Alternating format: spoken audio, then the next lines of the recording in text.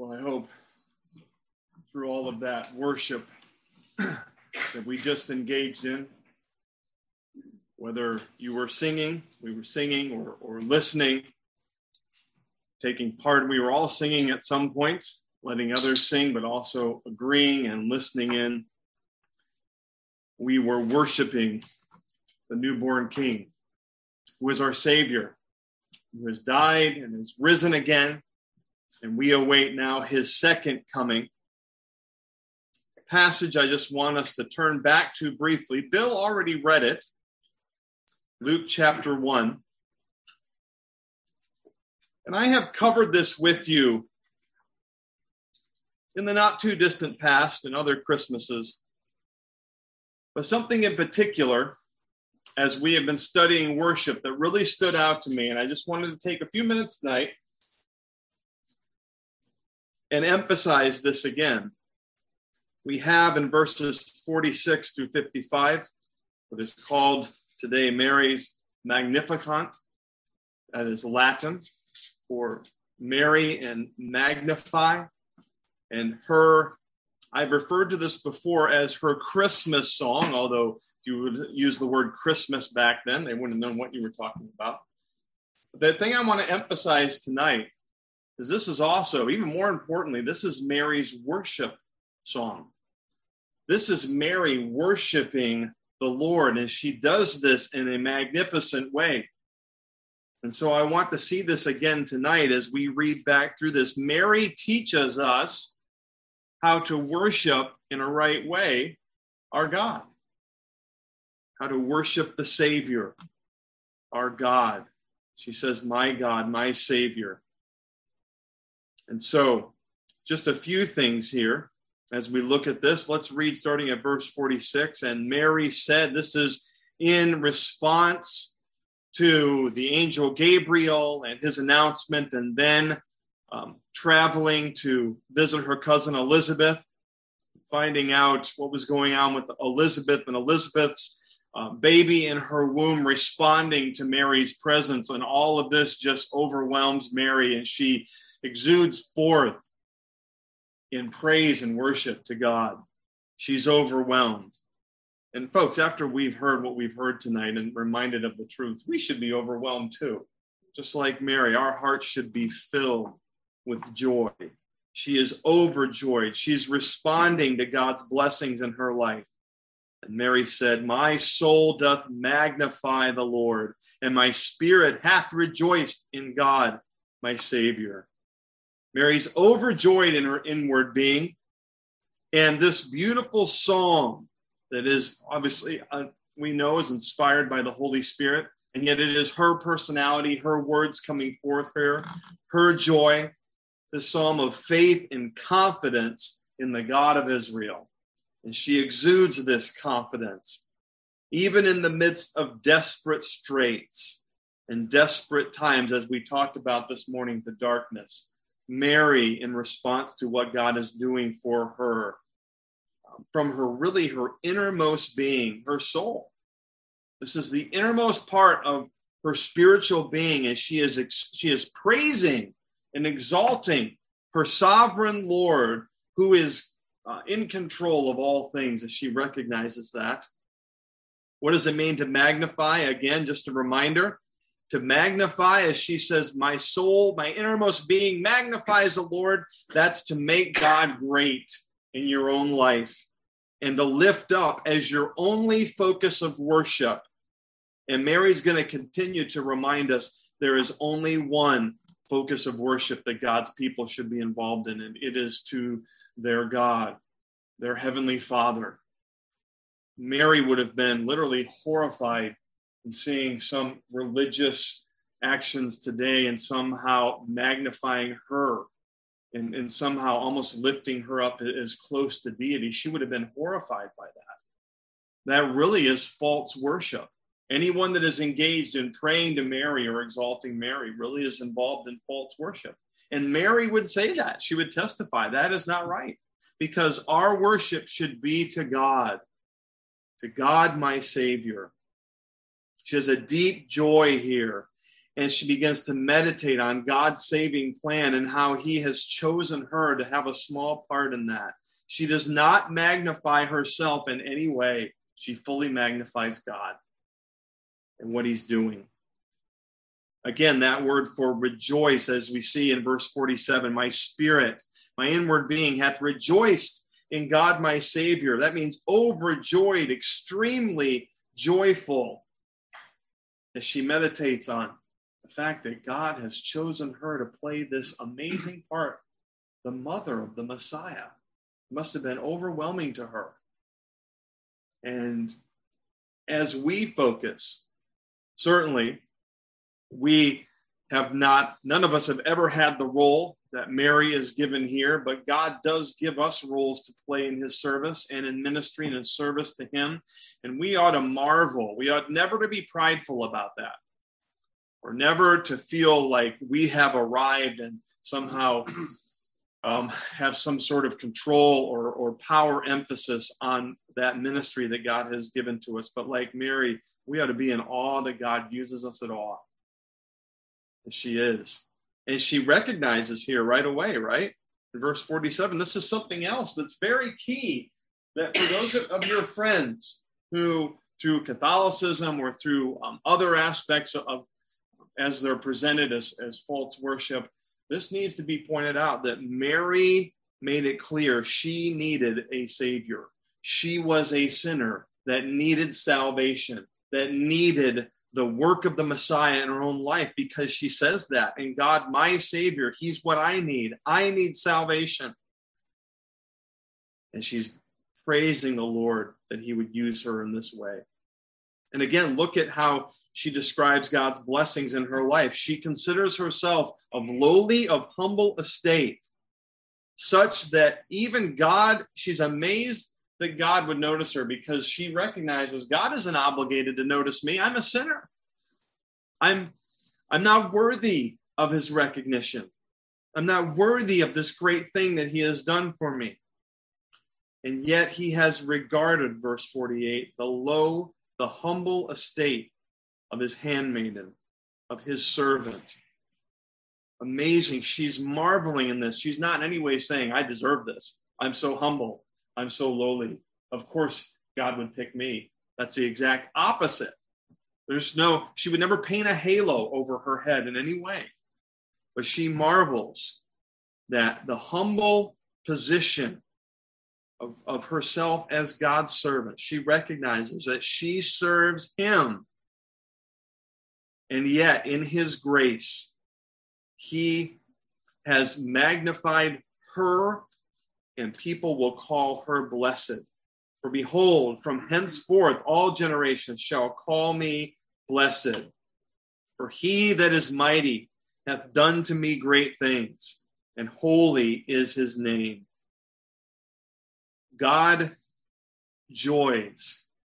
finds joy in exalting those that are humble, because it all goes back to him and the honor goes back to him.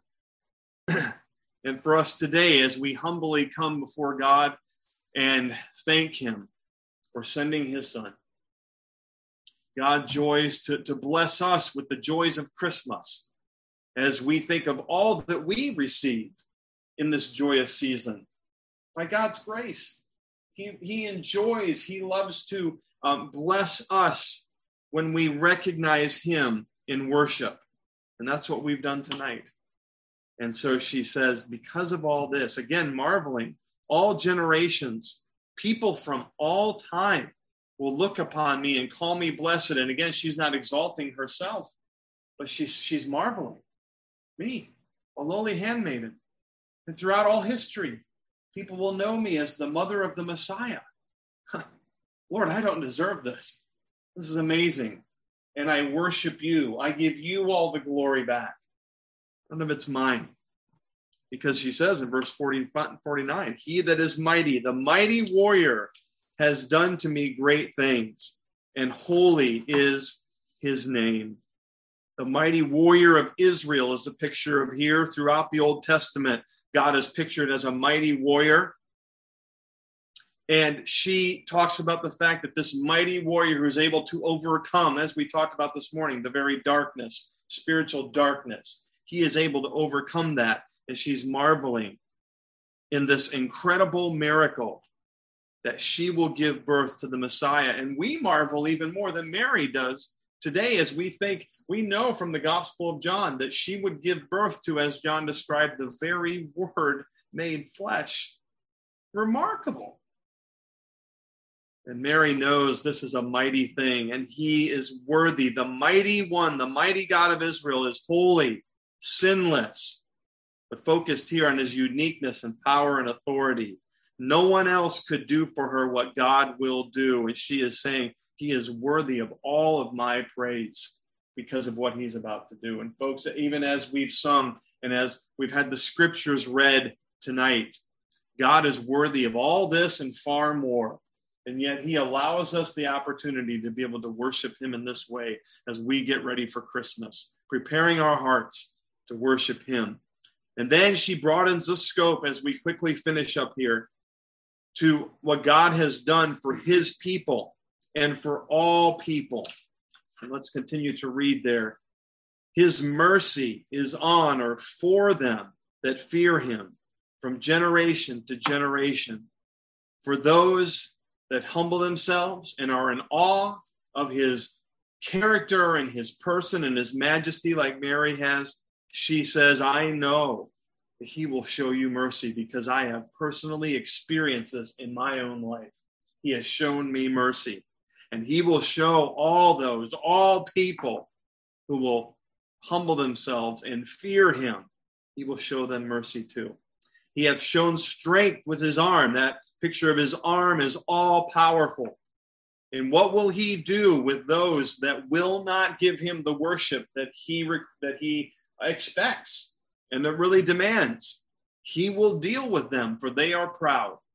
All of those who are engaged in false worship are disobedient and they're proud, and God will deal with them.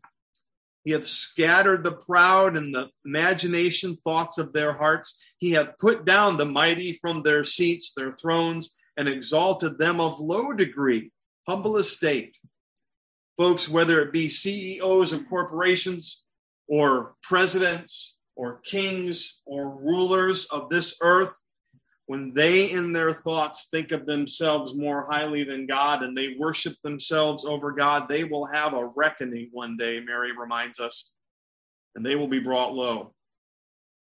And those that look at themselves as having all power and very powerful, whether it's over financial estate or whether it's political or whatever, and they look down on others and they expect others to somehow exalt them and provide them worship. The one that is deserving of all that worship will one day put them down from their high places. Do you know someone who's arrogant and who is a thorn in your side because of their pride and their false worship? Pray for them. One day they'll be deposed from their own throne, and they will be shown in no uncertain terms who is the real one who is worthy of praise. I think what Mary's also saying is better to praise him like I am right now than to find out one day that you have worshiped yourself, that you have rejected God, and that ultimate judgment is coming. And she's inviting us to give him proper worship that he deserves now, because those of humble estate, of low degree, he will exalt. God loves to exalt those that are humble, that are low. Folks, that ought to encourage us, because that's all of us, right? We're the lowly ones, and we may feel insignificant. But God, in his timing, as we worship him in the way that he responds in his mercy, he will exalt those of us who are insignificant and allow us to rule and reign with him one day. Remarkable. She continues with the blessings for those that worship God in the right way. He hath filled the hungry, possibly the physical hungry here, but even more importantly, the spiritually hungry with good things. And the rich he hath sent away empty. They had their time. In this life, the rich had all their needs and everything and their wants, and they chose to exalt themselves, and they will one day eternally be sent away empty. But he hath helped his servant Israel in remembrance of his mercy, as he spake to our fathers, to Abraham and his seed and offspring forever. And as we think about how God will one day rule and reign, and for those that love him and that are willing to worship him now in the right way, he has wonderful things for us today. We've had wonderful things tonight. We have heard wonderful, beautiful music and singing and the opportunity to exalt God. We have been filled, and if that's not enough, we'll also be filled in a few minutes with physical food. The Lord gives blessings to us, and he'll give blessings to us this week as we're with family, and we enjoy the time that we have and enjoy Christmas together with family and friends. Oh, we are a blessed people today. But one day we'll be blessed beyond our imaginations. So, where do we go? Where do we take all this as we meditate on Mary's lesson on worship? Folks, we have much to worship God for. We should never be at a question, should never be wondering, what can I praise God? What can I worship for God for today? I think I've thought through my list of thankfulness, and I've covered all the main ones, and that's it. I have nothing more. No, it should be an eternal list of things that we're thanking God for. And in this Christmas season, thanking him that he sent his son Jesus as a babe. 100% human, but 100% God. Boggles our minds. He came, he was born to die, as we just sang, that we might live. Proclaim that message to a dark world who needs that. Let's continue to proclaim that. Let's show them who really deserves to be worshiped. I have a quote here as we finish up. The German theologian Dietrich Bonhoeffer. I love this quote. Who among us will celebrate Christmas correctly? Whoever finally lays down all power, all honor, all reputation, all vanity, all arrogance, all individualism beside the manger. Whoever remains lowly and lets God alone be high. Whoever looks at the child in the manger and sees the glory of God precisely in his lowliness, that person will be celebrating Christmas in the right way. And so I hope that that is you tonight and throughout this week, that as we recognize our humble estate as Mary did, you will be the recipients of great joy. That is a promise that God will deliver.